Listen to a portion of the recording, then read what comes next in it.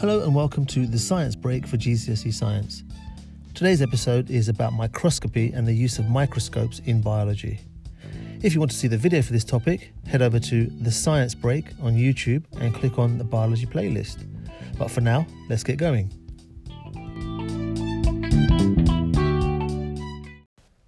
People have been using methods to magnify objects for hundreds of years. As early as the 1200s, people used simple lenses to view small objects. As you can imagine, methods for magnifying got better and better over time. By the mid-1600s, microscopes were powerful enough to see very tiny objects. A scientist called Robert Hooke was one of the first people to see cells using a microscope. He is famed for coining the word cell after viewing them in some cork tissue.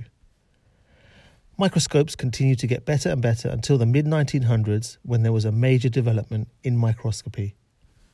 The electron microscope was invented. This was a big advance in microscopy because it allowed much smaller objects to be seen.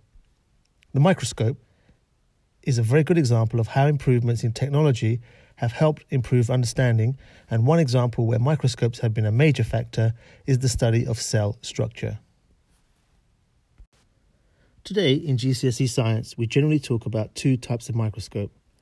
The light microscope, sometimes called an optical microscope, which I'm sure you've seen in school, and the electron microscope that we have just mentioned.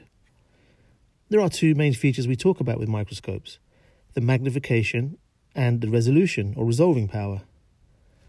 Magnification is how many times bigger an object looks through the microscope. We measure magnification by saying, for example, times 5 or times 100. Times 100 means the object looks 100 times bigger through the microscope compared to its real size. Resolving power is to do with how clear and sharp a microscope image is. The higher the resolving power, the better. So let's take a look at the resolving power and magnification of the two microscopes. A light microscope can magnify up to about 1500 times, whereas an electron microscope can magnify maybe up to 500,000 times. That means very small objects can be seen with the electron microscope.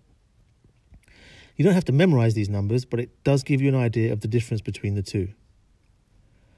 An electron microscope has a very high resolving power compared to a light microscope. This means that it can be used to study cells in much finer detail. This has enabled biologists to see and understand many more subcellular structures, like mitochondria and ribosomes. Before the invention of the electron microscope, you can imagine that scientists had no idea about the existence of the really small subcellular structures. We've had a look at the function of some of these subcellular structures, and you can hear about those in a previous episode of the Science Break for GCSE Science. The final thing I want to talk about today is calculating magnification. We can calculate magnification by dividing the size of the image we have, which is either given to you or measured with a ruler, by the size of the actual object. For example, if an image is 10 millimeters and the real object is 0.5 millimeters, then the magnification is 10 divided by 0.5, which is 20. We say the magnification of the image is times 20.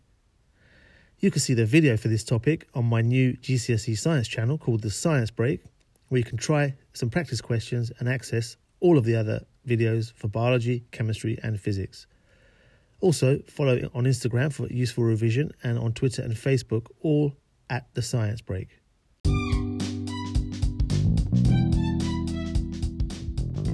So that's it for today's episode of The Science Break for GCSE Science. Thank you for joining me, and don't forget the website, thesciencebreak.com, and of course the YouTube channel and all the social media that we've just mentioned. Thanks for listening, and I'll see you in the next episode.